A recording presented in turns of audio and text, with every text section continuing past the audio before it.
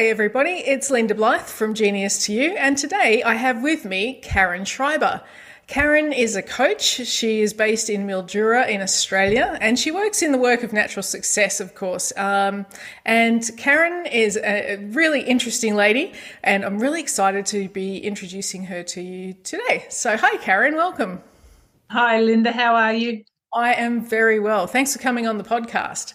So we were just having a little chat before the podcast got started, and obviously you're in a really nice spot. I've been there a few times myself, Mildura, known for things like grapes and oranges, and I actually picked avocados there once, and as well as oranges. I did a whole crate on my own.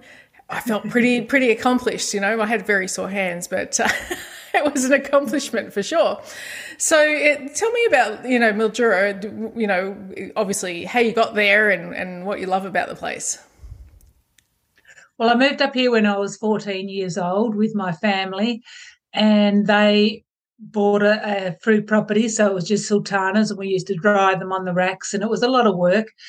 And I always swore that I was never going to marry what we call them blockies.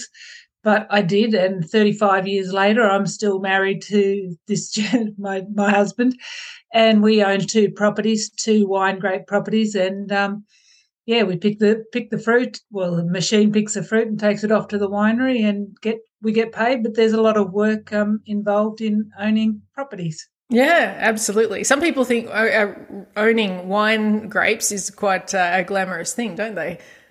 Yeah, they do, but yeah, not at all.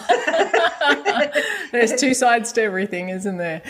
But it is a beautiful place up here in Mildura. You know, it's all, in the summer the weather is just gorgeous. I mean, it gets into the high 30s, but I love the heat, and yeah, it's a lovely place. Yeah, so it's probably about the 90s for our US audiences, I guess. I'm not good on those conversions either, but it's pretty warm, put it that way. And Mildura has a lovely river that goes through it and everything as well, doesn't it?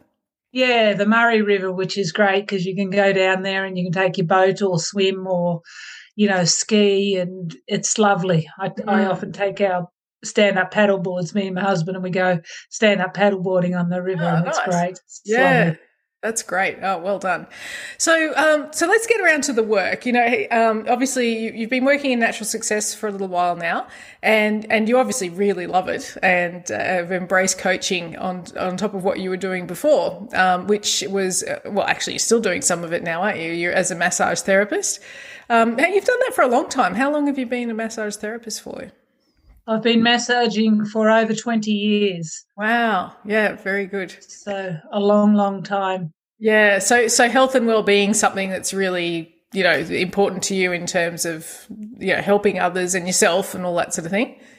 Yeah, I think above all else, I think health is very much up there, because really if you haven't got your health, you haven't got anything. So it's very important to be aware of yourself and what you're doing with your own body. And I love health. Yeah, fantastic. Very good. So when you're helping your clients go through it from a coaching perspective, I'm guessing that I choose the end result of health, and any other supportive choices is one of those ones you really love to get stuck into. Yes. Yeah. I love me health, and just getting out in it. We've got a bit of a bush up the back, and I love going out there and walking and just being in, the space of, I don't know, fresh air and that. It's great. It's great, like being in a forest. It's great. Yeah, almost puts you straight into your land of plenty or your spirit guide meditation. Yes, it does, exactly. Yeah. Exactly. It's great. Fantastic. So tell me about then natural success and the coaching that you're doing. What do you love about that work? With the natural success coaching, what I love about it is that it's a community, and you can really help people to see where they're coming from, because we've got, obviously, as we all know, the two orientations, and your set A and your set B, and just coaching people to be more aware of their set A and how to get into their set B, and letting go of as we get taught over and over, our belief system, our fundamental beliefs, which is, we're obviously, when we're working with our Set A, we're working with our 5-year-old self that, Yeah. you wouldn't get coached from as a 5-year-old. So Yeah. But unconsciously, that's where we get most of our advice, isn't it? It's from our 5-year-old wounded self. It's like, oh, it yes, I does don't seem to belong. be. Yeah. Yeah. And what do you find when you step into someone's greatness with them? What do you notice is the difference? Because this is something that I think that as coaches, we really do notice a stark contrast. So what's that for you? I feel when I'm stepping into somebody else's greatness, when we're both in a circle, I can feel the resonance of them, and by going into innocence and stepping into their greatness, and them being receive, and if I receive symbols and then that to unpack them, that it seems very succinct to them, because you can just get into their life, and it's quite amazing. You start reading a person, and once you've read them, they just, yeah, like, it's sort of like, how did you know that? And that's exactly right. So I really love reading people and going into their greatness circles, and their victim, but just to help them out so that they can do the bridges and things to move ahead, to move to a new level in their lives. Yeah, yeah. It's often surprising when you're looking at their greatness and you're seeing these things for them, and they're like, "Yeah, yeah, that's so true." And say, "Well, why didn't you see that before?" but as you say, because we're clouded by that victim side or the Set A orientation, it can often be really hard to see that. And then, and someone points it out and says, "Oh, I think what I can see here is you could be an artist, or you've really got travel in your land of plenty." Really. It's like you flick a switch on, isn't it?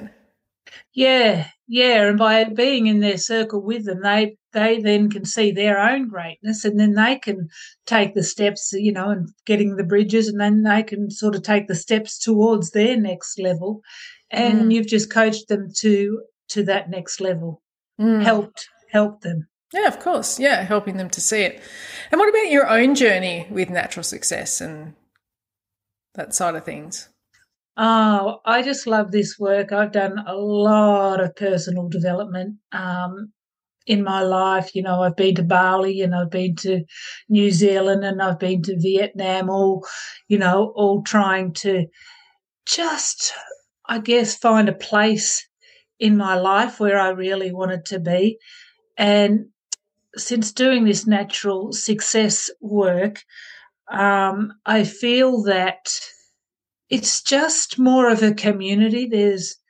You can connect so much more with so many people. I feel that, a lot of the courses that I've done, you go and it's all exciting, and, walk across hot coals and get home and nothing, nothing. There doesn't seem to be a next step. But I feel with this natural success training that there's just so much more to it. As William says, the deep, go into the deep, not just the crap on the top of the waves.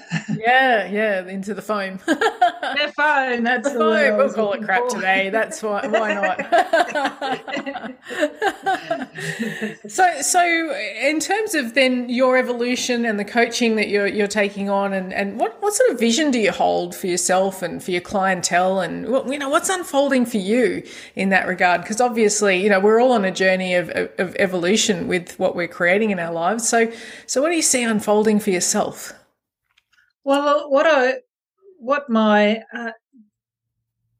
dream is, and from my land of plenty, is to become a natural success accredited coach. And I'm working towards that at the moment, because I just think by helping and coaching other people into their greatness so that they can see their own greatness, because there's so many, it seems to me these days that there's so many people in the world that are displaced in a way because of the pandemic. And I really think that this work is something that they can get to understand where they're coming from and where they can be,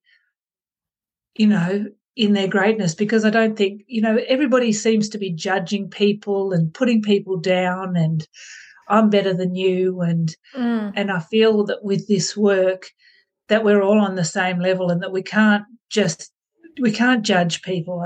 It's important to hold people to their own hearts because, as William says, everybody has a heart. Yeah, absolutely. That's very true. And as you will probably have noticed, is that the more people live in their hearts, the less they need to judge because there's no lack in their own lives, so they don't need to really look at somebody else and cast a judgment of any sort. It becomes almost a foreign way of being, isn't it? Yeah, absolutely. Yeah. Absolutely, Yeah. And I feel, unfortunately, that I was one of those people that used to judge a lot of people and, but that's their journey. It's their life. It's what they've got out of their beliefs from when they were young, and what makes me any better than anybody else. Yeah, yeah. Oh, I can definitely relate to that. I'll put my hand up as being part of the judgy club once upon a time, and then always, relating back to myself. Am I doing better than that person? Because in a lot of those cases, I was a number 3 or a number 8. For those who understand the Enneagram, I morph around a little bit, but but when you look at it, you go, well, it's only the ego trying to orientate and to soothe some sort of a feeling of lack somewhere, isn't it? Yeah, absolutely. And by learning more about the Enneagram, you can see people and where they're coming from and why they're coming from that point of view. And not that you're judging them about that. You just sort of think, oh yes, they're coming from that position because maybe they're a perfectionist or they're a helper or they're a boss or and you can see different people's, and it's just a tool. Yeah, absolutely. It actually helps us to see where their dysfunction is creating tension and then how they're trying to resolve that tension. And once they see it, they just start laughing. It's like, oh my goodness, oh yeah, that's exactly what I do. And then of course they're at a point where they can choose to behave differently in the future. They don't have to follow that path of least resistance to resolve that tension. So it's one of the magical things about being a coach, isn't it? Yeah, I really love coaching people. It's great. Yeah, yeah. Well, it certainly is. So having started your business, obviously you've been in business for a long time, being a massage therapist for over 20 years and having your own clinic there, and now moving more into the coaching realm as well. So what would be a great piece of advice you would have for the people who are listening today who are, thinking about creating their business, halfway through, they're setting up or they're just getting started? What's the one thing you wish that you knew before you created your businesses? Well, I think before I created my business, I wish I knew about this work because by knowing about this work, it just sets you in a different realm in your mind, because it sets you in a thing where you're coming more from your greatness and your super conscious rather than your ego. So that's what I wish I had have known more about this work, and that there is another way from your super conscious and your set B. Absolutely. What a great piece of advice, because if people were going into creating a business with an end result in mind, acknowledging whatever's coming up for them and then going and realigning back to their end result, like we do with any choice, you're definitely going to have a more geniusly inspired business and therefore more likely to be aligned to you, your truth, your greatness, and all of that. So that's a fantastic piece of advice for anyone starting or moving into their business. So, yeah, very good. So, Karen, you've done a fair bit of travelling, you said before. What was your favourite place to go to? Oh, Bali. Bali was beautiful. Yeah? What did you love about Bali? I just loved the resort, the people, the shopping, the beaches. I met this gentleman over there. His name was G'day. Obviously, that's not his Balinese name, but we went and he had turtles, and we got this big turtle that because he grows them from when they're little to this big turtle, and we had this big ceremony, and we let the turtle go out to sea, and it was just beautiful. Really Nice. nice. Yeah, very nice, very nice. And so will you be going back to Bali again one day? I'd love to. I'd love to go and visit this gentleman again because he's and I'm quite into spirituality too. And he was a spiritual leader, and he was, I'd love to go back to Bali. Yeah, yeah, yeah. And one thing I know about you also, tying some of all of this together, natural success, your travel, your work, and your whole life really. You have some really key things that you do each day that bring you into, ready to basically take the day on in your greatness. So what's your routine, if you wouldn't mind sharing it with the audience? What do you do to promote all the things that are important to you before you even get really into the day? I have an infrared sauna. Yay! So, and I've had it for a lot of years, and I just love it. And so every morning I warm up my sauna and I go in there and I get my choices. Because it's got a glass door, I've actually got a lot of my choices written on the door, and a lot of this natural success work written on the door. I've got my choices all written out on cards. And I just, go into innocence and create my circles, do my choices, do, my greatness circle, my current reality on two of my choices, get a bridge. And I do journaling. I do meditations. Often twice a week, I will do the spirit guidance meditation. Yep. And I just feel that by having that hour to myself in the morning, it just sets me up for my day. Yeah, beautiful. Have you ever missed a day? Linda, of course I have. Right. How did that go? Was there any difference? Did you notice? Well, I actually don't. I actually generally don't miss out on my saunas. But if we go away for a weekend or something, obviously I can't have a sauna then. But I still try to get, my choices done and my journaling. But in saying that, I have missed it out for a little while now.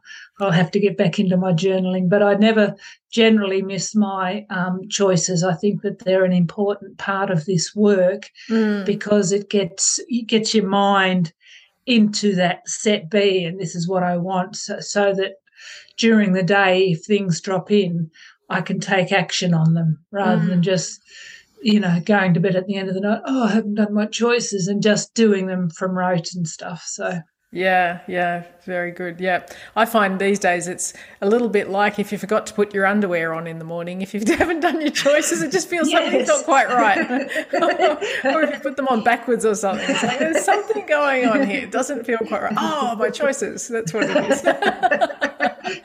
So It's always good to get to that point where you realise there is a significant difference when you do and when you don't. Yeah, no, they are very important in my mind. Yeah, for sure. Yeah. Sure. Beautiful. Well, Karen, it's been a lovely discussion. We've had a great time, probably a little bit too much fun, but I think what it really revealed is, that you are a beautiful and light-hearted person and an amazing coach to people that, just called into this style of work. So it's been an incredible pleasure to have an interview with you today and share some of your story. Thank you, Linda. It's been an incredible pleasure to be here. Thank you so much. Yeah, my pleasure. So this is Linda Blythe of Genius to You signing off on another Meet the Genius podcast, and we will catch up with you all again very soon.